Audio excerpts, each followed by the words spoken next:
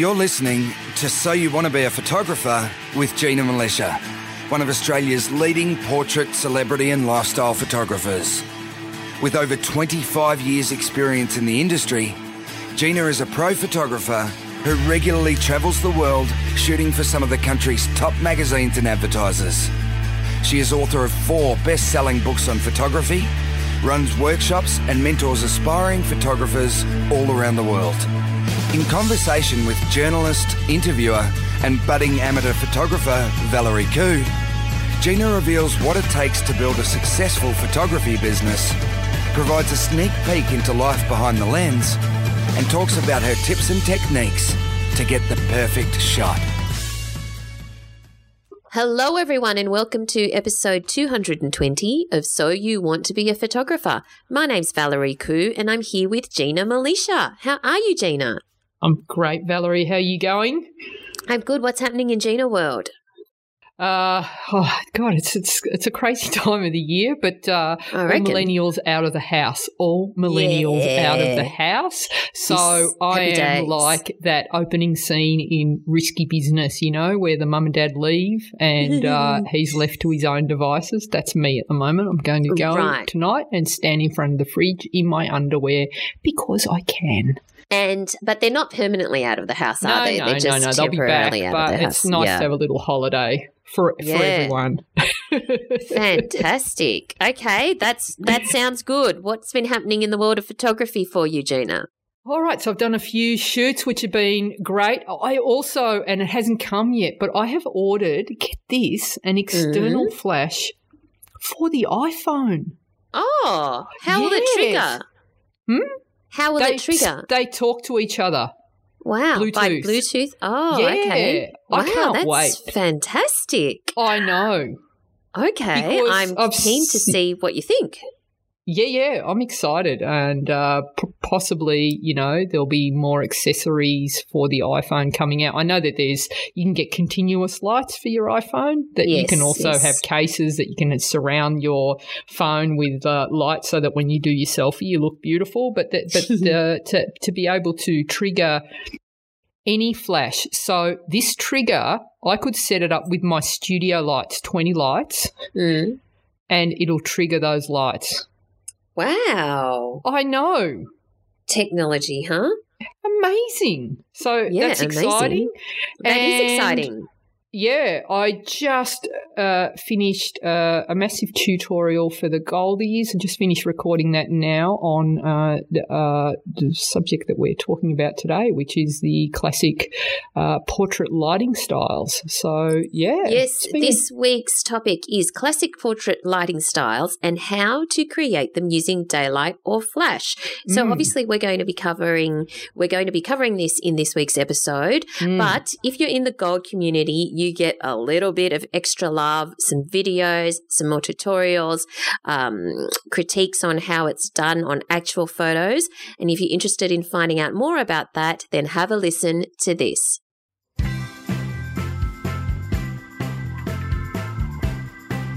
Hey guys, are you an enthusiast or pro photographer who wants to take their photography to the next level? I'd love the opportunity to work with you and I want to introduce you to my Gold community. The Gold community is an educational resource where members get access to photography courses and regular tutorials. There's over 200 tutorials with more being added each month. In these tutorials, I take you on set with me and I share my thought process behind scouting locations, posing and directing models, lighting and post-production. You get to see the entire shoot from start to finish, from surface in Sri Lanka using a single speed light to character portraits on the streets of Sicily using daylight, or high-end studio shoots where I share all my posing and connecting hacks. There's also regular photo critiques, monthly live calls and heaps more. As a member, you'll also have access to my exclusive Facebook group and online forum where you'll be able to connect with other members from all over the world. So, what are you waiting for? Join the Gold community today and start taking the kind of photos you've always dreamed of. You can check it out at ginamilitia.com.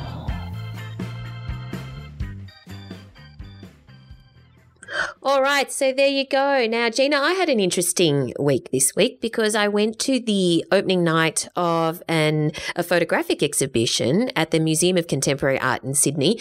And it was the work of David Goldblatt, who is a South African photographer, and it was about 370 images spanning 7 decades of his work. And you'd actually really like his stuff. It's really gritty. I love his stuff. He's amazing. Yeah. Fantastic. So it was great just to see that body of work progress over, that long, a lifetime, and to see how it evolved and to see the sorts of things he was interested in, and also how it changed because, in the early part of his career and for a lot of his career, he mainly shot in black and white, kind of like depicting the black and white situation in South Africa. And then afterwards, when things started to change in South Africa, he started shooting in colour. You could see a marked difference, not only visually, but in the feel of his work. And one of the things that he said was that he started shooting in colour because some of his anger at the way, the situation in South Africa was dissipated a bit. And that was reflected in his photography. But yeah, it's a really interesting exhibition. And if you're in Sydney, then make sure you go and catch it at the Museum of Contemporary Art in Sydney. Definitely. So now let's move on to this week's topic, Gina, classic portrait lighting styles and how to create them using daylight or flash. Okay, great. Well, what are the classic portrait lighting styles? Well, there are many, but before I get into them, we'll just start with a bit of background on my understanding of the classic portrait lighting styles. And I think this sort of happens with a lot of people as they're learning photography. I can remember when I first started photographing portraits, I actually had no idea there was classic portrait lighting styles. I thought there was portraits and, all portraits were the same. And I wasn't paying attention to what the light was doing, and I didn't really care about it. I was more focused on getting an exposure, plus or minus 3 stops, right?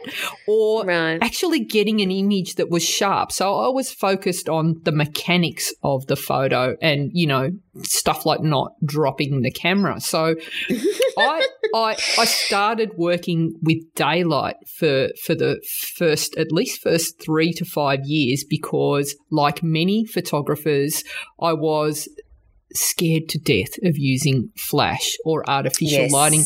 And not only because the mechanics bamboozled me, it was that whenever I used flash, it looked shite.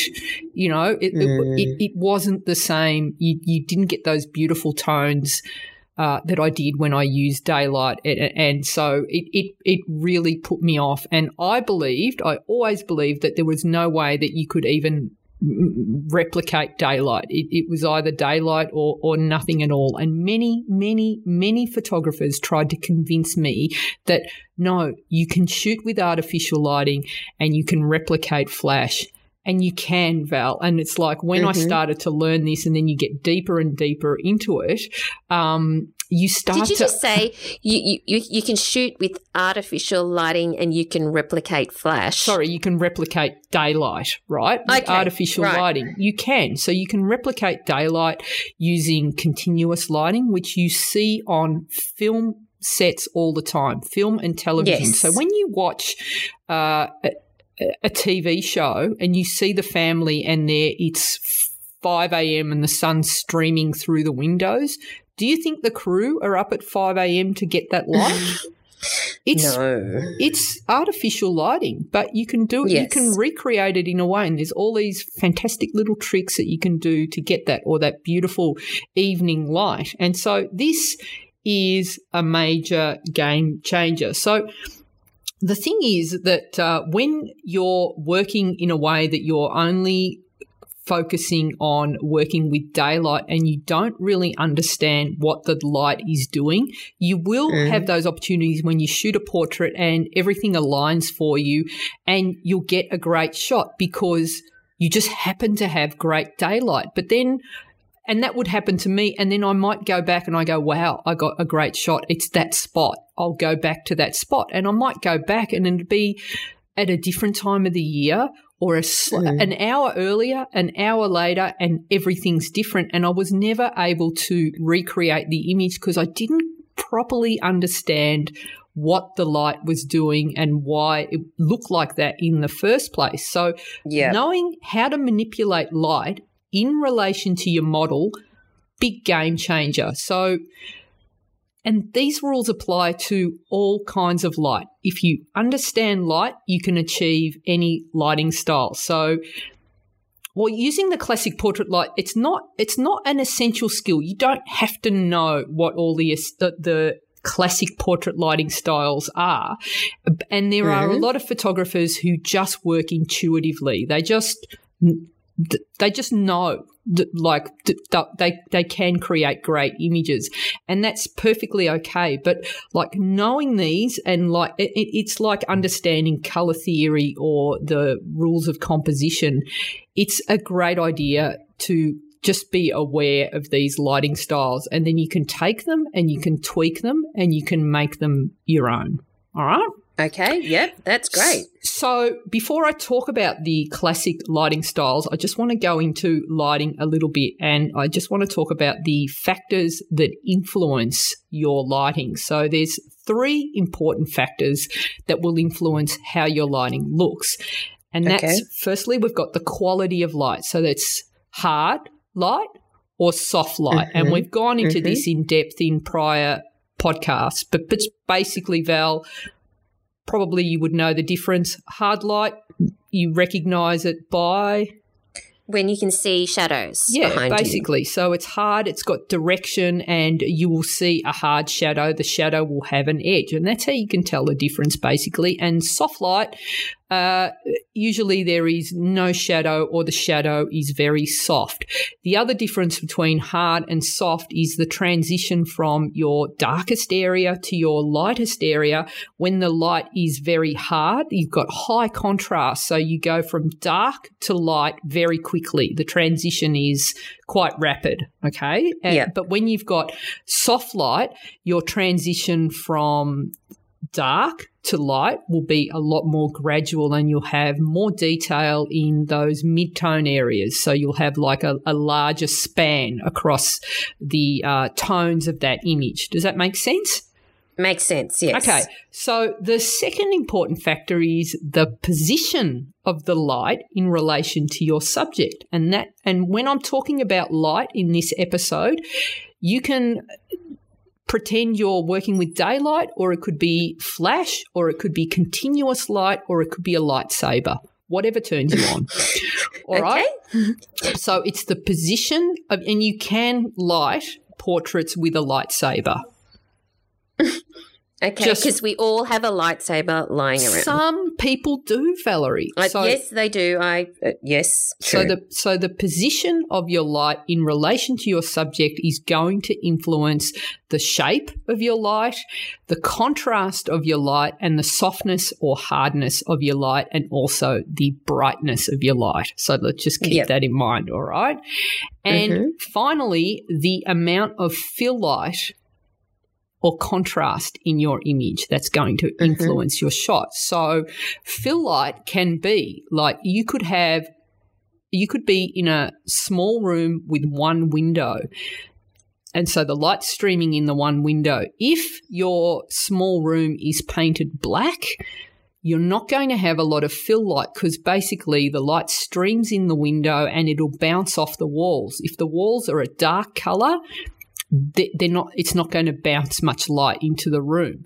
If you've got a small room with a window and the light's streaming in, and let's say the windows are white, the walls are painted white, the light's going to stream in the window, bounce off the white walls, and you'll have a lot more fill light in the room, a lot more reflected light. Yeah, and so that makes sense. Will influence how much contrast is in your shot. So these are important things to consider.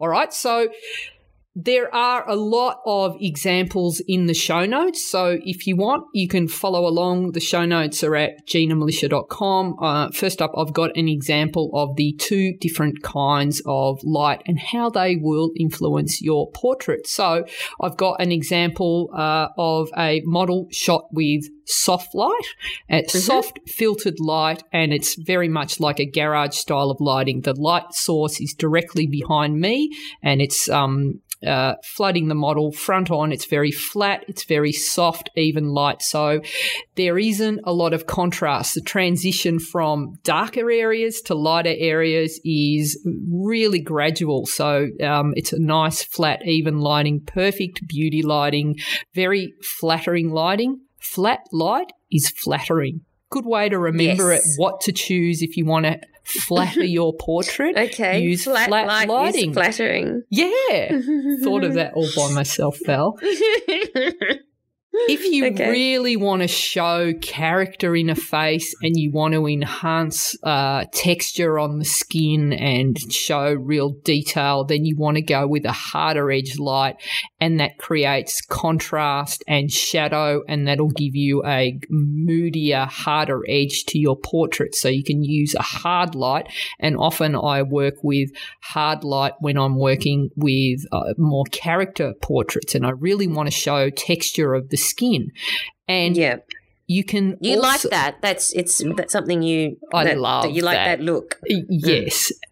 And then you can do something somewhere in between the two. And this is where I talk about, you once you know the rules, you can learn how to manipulate the rules. So you can take hard light and add soft light as fill, and you can create something in between. So you can get a portrait where you've got a hard, edgy light, but you can fill in all the shadow details. So you get like a crisper edge to your images, but you're filling in and the shadows. So you can work with ratios. You can, it's like mixing paint, Val, is the best analogy. You can find a color of blue that you really like, that tone, and then you can manipulate that blue just by adding some whites, or you might add some reds to that blue and take it towards sort of more of a purple spectrum, or, depending on the tone and the intensity of the tone, you can dilute it and do all of that. You can do the same with light just by working with your fill ratios and hard light and soft light. All right. That makes sense. Yes.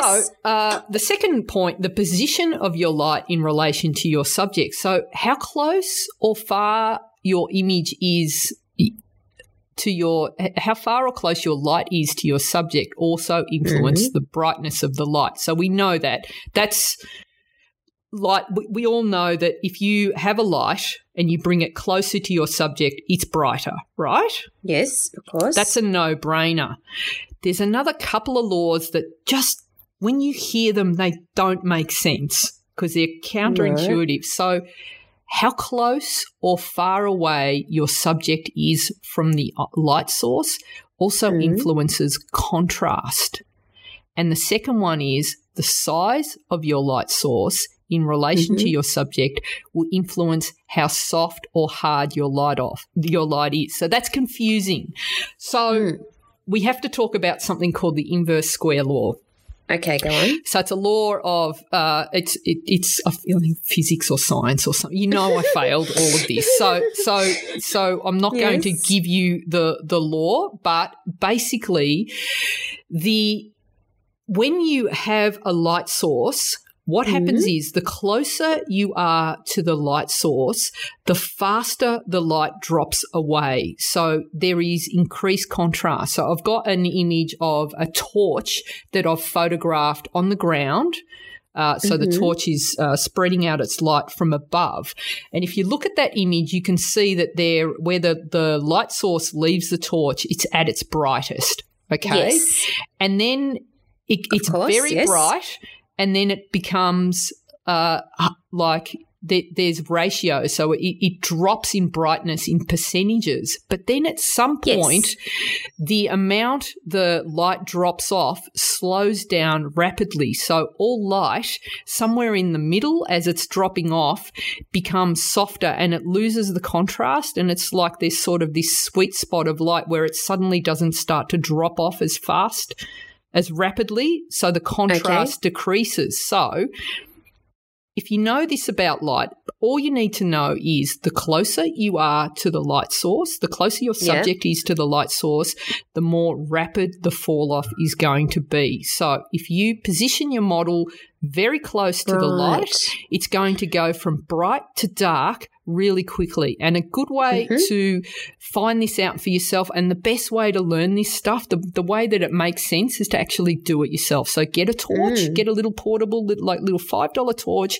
get a doll or a sphere or a ball, anything, and bring the torch right up close to that ball, and you'll see that where the light hits the side of the ball or the doll or whatever, you'll see that that's illuminated, and then the other side becomes very dark very rapidly. Now, if you take that ball or that doll and you move it away from the light source, you'll notice that the side that's illuminated compared to the opposite side, the contrast diminishes. So you'll have your lit side, and then the opposite side will also be lit, but the contrast won't be as high. So the fall off isn't as rapid. Yep. Does that make sense? Okay. Yeah, that makes sense. So that it's actually counterintuitive. You would think that when you are closer to a light source, it's going to be brighter. And I mean, it is brighter, but it is actually more contrasty and more shadowy. Whereas the further away you go and reach the sweet spot, the light is more even and less shadowy, is what you're saying. Exactly. So okay, cool. This is something that you need to remember when you're working with light, because often people get that wrong and will, move their lights away in an attempt to decrease contrast. But what it's doing, you do move your lights away to decrease contrast, but people are trying to create, say, if you want more modelling in your portraits and you want to create a shadow side, then the idea is to bring your lights closer. If you want to increase the amount of contrast, pull your lights away if you want to decrease the amount of contrast. All right. And also the other one is the size of the light source in relation to your subject. And this is to do with the quality of light. The bigger the light source in relation to your subject, the softer the light will be. Okay. Yep. And again, and when I'm talking about soft, we describe that soft light has a transition. You'll get more detail in your mid-tone areas. So the graduation from dark to light will be over a greater area. The transition is greater. You get more detail. If you've got a harder light source, then you're going to have a more higher contrast image. So the graduation from dark to light happens over a shorter span. Okay? So if you want a softer, kinder looking light, you want to have a larger light source. If you want a harder, edgier light, then you want to have a smaller light source. And we can see that in nature, that when you've got the sun high in the sky, tiny light source up in the sky, right, when it's just sunlight, causes very hard light. If we make that light source larger by adding a blanket of cloud, we've just increased the size of our light source and we get a softer light. And we see that in a window. Like you've got a big, large window that's got filtered light coming through, large light source. It's going to give you flat, even, soft lighting. Yeah. All right. That makes sense. Get that torch and get that little doll or ball and have a play around with it, because it never makes sense when you hear it. It's quite confusing, but the learning is in the doing. This will really help you to understand that. All right, so there's a couple of examples of when I talk about the difference between high contrast and low contrast and what that would look like in a very basic sense. So you can see that the transition from light to dark in a very high contrast looks like one of those chocolate biscuits that are half dipped in white chocolate and half dipped in dark chocolate.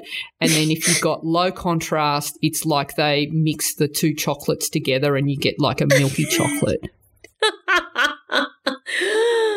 Okay, I'll go with that. All right? Sure.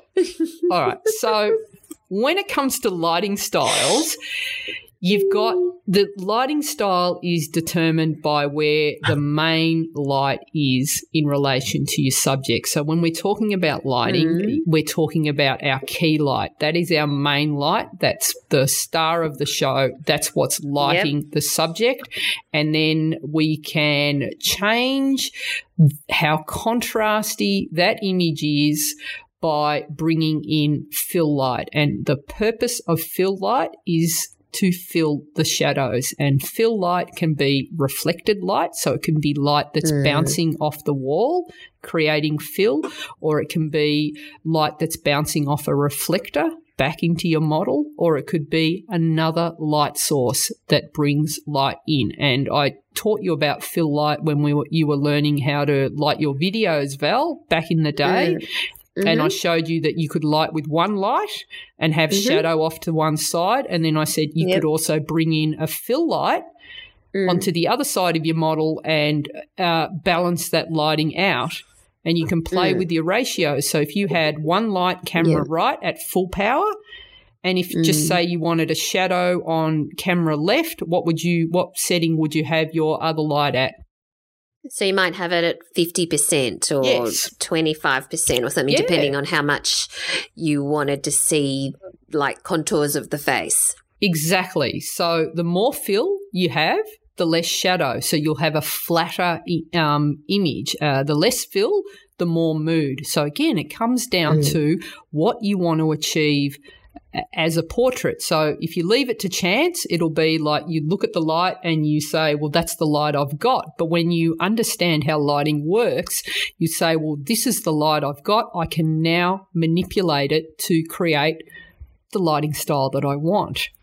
So let's say, for example, you wanted to photograph Ruby Rose, who is an actress, and she is in Pitch Perfect 3. She's going to be the new Batwoman, I think, and she got the gig of Batwoman. Wow, I believe so. Yes, and she's been in Orange Is the New Black. Now she's got quite good bone structure. Amazing. Now, if you were going to shoot her as a villain, so in Pitch Perfect 3, she wasn't the nicest character. So if you were going to shoot her as a villain, you might want a lot of that modeling because on the face. So as in, you might want to kind of show off the bone structure of the face where you can see the shadows. So you would do exactly that. You would have less fill light and high contrast. But if you were shooting her as a wholesome girl next door, which I'm sure she could play as well, then you might not want such angular features. You might want to then have more flat lighting or have more fill lighting in order to get that kind of look. Would that be a good example? That's great. I've shot her. I use beauty lighting on her because she's quite beautiful. Very beautiful. So, perfect. So you can manipulate the amount of fill just by working on those fill ratios. So your key light, your main light, is going to determine the shape of the light, and then how contrasty that light is, how much detail you have in your shadows is going to be determined by the amount of fill light that you bring into that shot. Yeah, perfect. Cool. All right, so let's have a look at some of these lighting styles. So first up, we've got classic beauty lighting, and this is one that I like, and it can be done with daylight, continuous light, or flash. So it's basically where the main light, so that could be flash, continuous light, or the sun, is positioned directly above your model's head. And Okay, so that is that classic style. So if you want to recreate that with, say, if you're out in sunlight, hard sun, then the way I work with that is I just position, tip the model's face up so that the light is hitting flat on the face.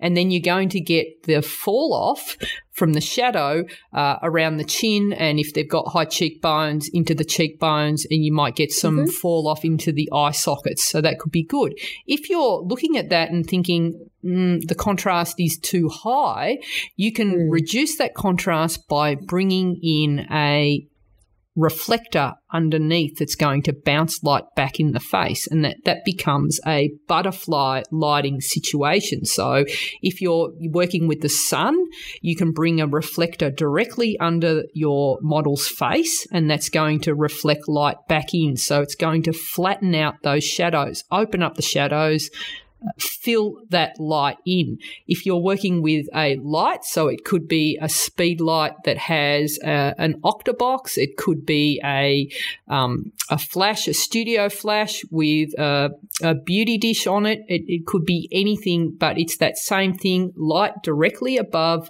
your model's face. That's going to give you the same look. The closer you bring that light to your model's face, the more rapid the shadows are going to drop off, the more contrast you're going to have. So you can bring in a reflector and fill those back. If you want flat lighting, you can not have a reflector or not have any fill light if you want to have more shadow or more sculpture or definition to the face. Does that make sense? Yep, makes sense. All right, so that classic beauty lighting, I've got two examples. One where I've lit a female model and it's flat lighting. So I've got a beauty dish directly above the model and slightly flat on. So it's lighting the face. It's also creating some shadow under the cheek, the cheekbones, and under the chin. It's a beautiful lighting to define the jawline and define features. And then I've used a reflector underneath to really fill back those shadows. So it's a fairly low contrast image, perfect for doing beauty lighting and beauty portraits. I like it a lot for when I'm lighting female models. When I'm lighting male models, and I'll have the light a lot flatter for that scenario so that it's a lot less contrast in the lighting. If I'm lighting a male model and I want it to look really grungy and really show off all the creases and the texture in the skin, I might tilt the light at a more extreme angle so the light is falling down across the face and it catches onto all those lines and creates those shadows, and perhaps not use a reflector so that I have those shadows and you see that rapid fall off. And so there's two examples there where I've done that. And, of course, if you do want to have a look at the images, then just go to the show notes at ginamilicia.com. Yeah. Yeah? Okay, so what's next? So that butterfly lighting, it's also known as clamshell lighting, and it's very popular, was very popular in Hollywood-style lighting, and it's used a lot now in beauty lighting, all right? So you can tweak this lighting ever so slightly. So think about that butterfly lighting, beauty lighting, clamshell lighting, where you've got the light directly above your model and centered. So it's lighting both sides of the face evenly, all right? So you've got a flat lighting. If you tweak that slightly and shift the light off to an angle, you've got something called loop lighting. All right. And so what that does is you've got the light off to the side, so it'll light maybe 3/4 of the face, and then the face starts to go to shadow. And so this is, I use this in most of my location portraits because it just gives it looks a lot more natural than something that's shot in the studio flat on. So it just Why is it called loop lighting? Because the position of the light causes a little nose shadow to the side of the nose, a little loop of light to the side of the nose, and that's what it was named after, the loop. And the butterfly lighting, good question, I'm glad you asked. Butterfly lighting comes from butterfly lighting, clamshell beauty lighting comes from the shadow that's caused under the nose, so that you know you've got your clamshell beauty lighting, butterfly lighting correct, because you get like a little shadow under the nose that looks like a little butterfly. I did not know that. There you go. Cool. Okay. Yeah, so that loop lighting, you get a little loop, a little shadow just to the side of the nose, and you also get like a beautiful shadow to the side of the face. Very flattering. It can make the face look a lot narrower and sculpt the face, and also make your lighting look a lot more natural, like there was light flooding in from one side of the room. So that's just by changing the angle slightly. So that's you once you see this style of lighting, you'll start to recognise it everywhere. But both these examples that I've given you. Great. All right. So the next one, split lighting, and now this one is those laws of lighting that we talked about at the start of the show really come into play when you do this lighting. And so this, I think, and this is something that I got my Goldies to do this month, where I gave them an exercise called the Peeling Potatoes Challenge, where I got everyone to try and attempt split lighting, and this is something that you can easily do just by using window light to start with, so you can see what happens. So remembering that law that we talked about, where light drops off more rapidly the closer your model is to the light source, what I want you to do is, and if you don't have anyone available that will model for you, you get your styrofoam head out, or get your doll, or get a soccer ball, whatever you've got, bring it right up. By the way, if anyone's looking for a styrofoam head, I went to Lincraft this week, and there's heaps of styrofoam heads there. Just fantastic. saying. All different styles and shapes. And I didn't check out the shapes, but there were quite a lot to choose from. My Wayne has like got a very chiseled jaw. I like him. He's got a beanie on at the moment, and I had him sitting in the lounge room, and my daughter asked that he be moved because he creeped her out every time she came home. Yeah. Yeah. So take that styrofoam head, your model, if you have one, or a doll, and bring it up close to the window and take a shot and expose for the highlight side of the face. And what you'll get is split lighting. So you'll get your image that will have light hitting your model on one side of the face, and then the light drops off rapidly to shadow. Yeah. So basically the face is split. The face is split, like, again, one of those cookies that are, half chocolate, You and the half cookies. I don't really get the cookies, but okay. Do you know what those cookies are you talking about? No, I don't. There's these What cookies that you can buy that they're dipped in chocolate, like half is chocolate, half is white chocolate. You've never had them, Val? What are they called? I No, can't I've never remember. had them. But they're like, they're everywhere. Okay. Yeah. So take that model now and move it away from the light source and have a look at what happens. And I'll tell you before you do it that the contrast decreases, and you'll have an image that is more evenly lit. Now, we know because it's going nearer the sweet spot. Exactly. Valerie, that's fantastic. Yes, you're going more away from the sweet spot. Now, this is so good to know, because when you're lighting, say, a group of people, the mistake that a lot of photographers make is, like, say they've got 2 light sources and they're trying to light 10 people. You think, because I need to shoot them at, say, f16 because I want everyone sharp all the way through, so I need my lights to be brighter. So what everyone does is they bring their lights closer in to the group, right? Makes sense, doesn't it? You want brighter lights, bring them closer. But this is at the danger of creating more contrast in your image. And what happens is, because of that inverse square law, the people at the front of the group are brighter, and the people at the back of the group, the light drops off rapidly and they're not lit as well. They'll be like a stop under the people at the front of the group.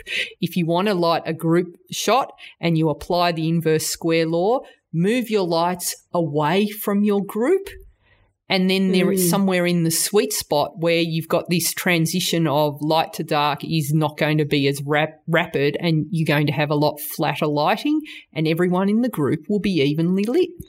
More even, yeah. Makes sense. All right. So you can control that contrast in the split lighting just by the position of your model in relation to the window. So if you want that hard split straight down the middle, that white chocolate look, close to the window.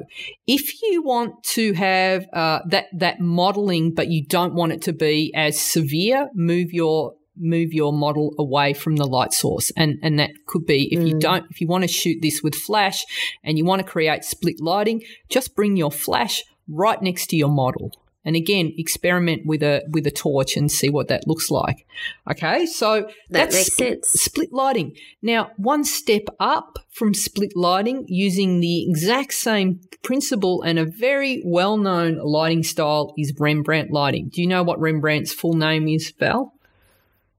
And as a painter now, do you know who he was? Yes, but I don't remember his full name. So he's a 15th century Dutch painter, and his full name, get this, is Rembrandt Harmenszoon van Rijn. I probably butchered that for all the Dutch that are listening to that. All right. So, okay. He had this distinct painting style, and the way he would model his portraits was he had his portrait studio. He had a small light source, and the windows were high up above in the room, okay? And then so the light was up high and then coming down at a certain angle, like about 45 degrees. So that's how we would position his models. And the way the light source looked was it was like split lighting, but not as contrasty. And what you would get is one side of the face was lit and the other side of the face falls to shadow, but then there's this triangle of light that's got the same sort of values as the lit side, just under the eye in the shadow side. And that's his classic. Okay. That's how you tell Rembrandt lighting. You've got that triangle of light. And the way you get that. So it's the triangle of light on the shadowy side. Shadowy side. Okay. And so the way you get that is you need your light source up high and at a 45-degree angle. So if you want to create Rembrandt lighting in, say, with a window, and you've got, as most houses do, floor-to-ceiling windows, the best way to do that is to just maybe get some blackout and black out the bottom third of the window, and then you've only got the light coming in from the top, and you'll have something very similar to Rembrandt lighting, like Rembrandt Studio. And then it's just a matter of manoeuvring your model so that they're sort of around 45 degrees in relation to the light, and then just looking through the viewfinder till you start to see that one side is lit and the other side is falling off to shadow, but you've got that little triangle under the eye. Yeah, great. All right, and you can Rembrandt do lighting. The same with a flash and continuous lighting. Same thing. All right? Cool.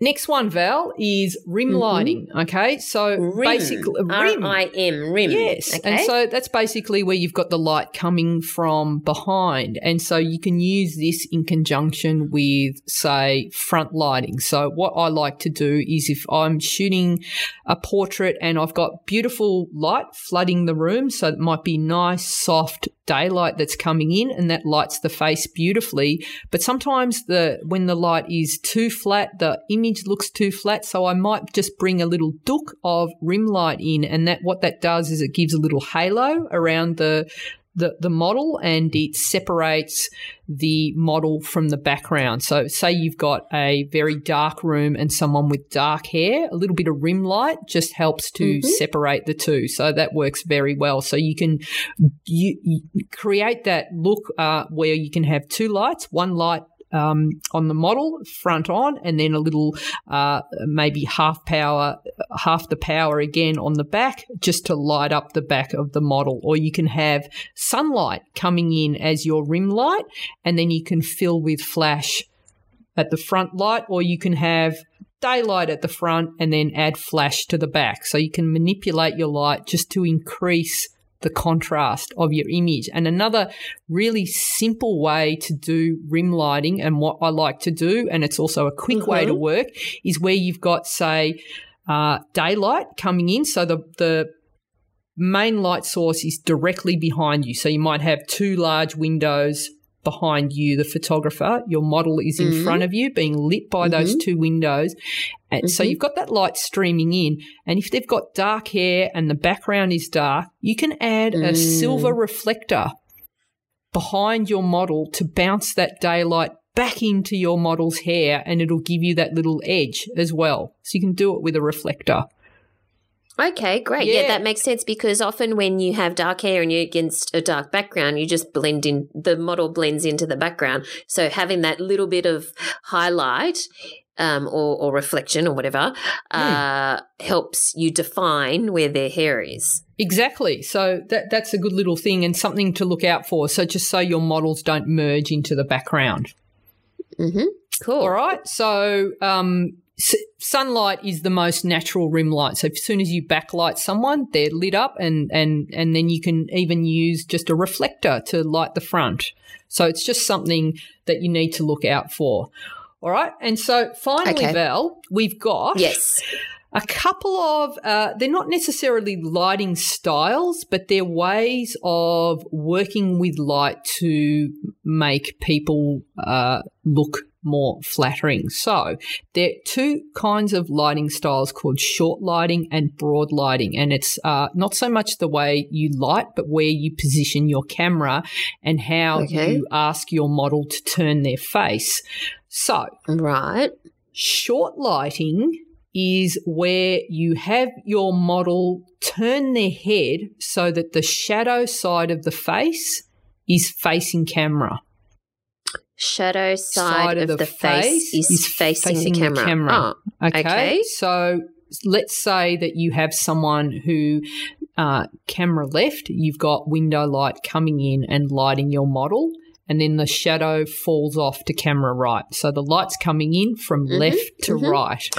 Yep, got it. Short lighting is where you ask your model to turn their face towards the direction of the light. So the left side of their face is lit, and then it falls off to the right side of the face, and you're shooting into that shadow side of the face. That's short lighting. What that does, it's an optical illusion that makes the face appear narrower. Okay. When the opposite of that, Val, is broad lighting, and that's where, same situation, you've got your light source, camera left, that's this side of the face is illuminated. The shadow goes off to camera right. You would have your model facing to camera right. So they're facing their lit side of their face to camera. Yeah. And the reason it's called broad lighting is because it actually, the optical illusion is it makes the face appear broader, wider. So when would you use either or? So short lighting, if you have... Who wants a broader face? Right. So I suppose people with really skinny faces. Yes. If you're photographing someone who has a very long, narrow face, I like to either photograph them dead square to camera, front on, or use this broad lighting where I've got the light side of their face facing towards camera, and it actually gives that illusion that their face is slightly fuller. And then the opposite, if I've got someone who has a slightly fuller face, I'll use short lighting to give that optical illusion that their face is narrower. Okay. Yes, of course. That makes sense then. All right. So now you've got the choice of moody versus flat lighting. So I like to use moody lighting for drama and to add character and depth. And then I avoid moody lighting on female models because it's not flattering. And we've also remember that flat lighting is flattering. Flattering. It's good little rule to remember. Okay, so there it is, Val. So, and we've got a Gina challenge as well. Oh, okay, hashtag Gina challenge. Yeah, all hashtag. Right. So this is your challenge to all of our listeners this week. What is it? And so it is hashtag lighting style. And so upload your images into the Facebook podcast group, and the address of that is, Val? So join our listener community. It's free to join. All you need to do is search for So You Want to Be a Photographer podcast community on Facebook and request to join. We'd love to have you in there. There are people from all over the world, from all walks of life and all different levels of photography. And it's really awesome just to see all your photos. And if you want to join into hashtag Gina Challenge, then upload your photo that has something to do with lighting style. You can interpret that however you like. You can choose any of the styles that Gina has mentioned in today's episode or some other one, and maybe explain it to us what you were trying to achieve. Yeah. And just tag it with hashtag Gina Challenge, hashtag lighting style. We'd love to see your stuff. So make sure, don't be shy. It's great. It's a very supportive community. Even if it's just your styrofoam head, please, we'd love to see them, upload them, tell us what their name is, because we've had some great names. Yes, because the important thing is that it doesn't have to be a masterpiece. It can just be your experiment, because we'd love to see some of the results of just your experiment, just with a torch or with your equivalent of Wayne. Gina's got Wayne, I've got Kate as our styrofoam heads. Right, that's a great challenge, Gina. Fantastic. Yeah, thanks, cool. Val. All right. Wow, awesome. Okay, so that was really, really that was great, comprehensive, and particularly insightful, the short lighting and the broad lighting, because I'd never really thought of that before. I mean, I thought about, contrast, I've thought about angles, but I never really thought of, thinking through whether to have the shadowy side or the lit side facing the camera. So that was cool. All right, great. So what's coming up for you this week, Gina, before we chat again? All right, so I've got a few shoots on. We're pre-production for a couple of big ones. Oh, my God, so much on. So much on. All right. Yes, well, I'm trying to get ahead because I'm going overseas. For once, it's me, not you, going overseas next week. You'll be off again soon, no doubt. I know. Jet setter. I don't go away as often as you, but I am keen to be exploring Hawaii soon. Oh, fantastic. Yes, very exciting. Cheesecake Factory. So that's what. Why does every single Australian, when I say Hawaii, they say Cheesecake Factory? I did go past the Cheesecake Factory when I was there last, but firstly, I'm not into cheesecake, but I know that they have more than just cheesecake. But anyway, because Australians know that you can go to the Cheesecake Factory and order like their nachos and feed 15 people on it, because the okay, well, there's just one of me, so that's not very useful to me. All right, fantastic. Where do we find you online, Gina? I'm at ginamilicia.com. That's GINAMILICIA. I'm also on Twitter and Instagram, all social media, at Gina Milicia. And if you want to connect with me in person, then check out the Gold community. I love teaching. I love my Goldies. We do so much together, and I'd really love to work with you guys. So you can check that out at ginamilicia.com and click on Join the Community. Fantastic. And you'll find me at Valerie Khoo, that's KHOO, on Twitter and Instagram. Of course, you'll also find me within the Gold community hanging out, and also at valeriekhoo.com. Thanks for listening, everyone. We look forward to chatting to you again next time. Thanks, guys. Thanks for listening to So You Want to Be a Photographer. For more information, free resources, and Gina's regular newsletter on everything you need to know to become a successful photographer, visit GinaMilitia.com.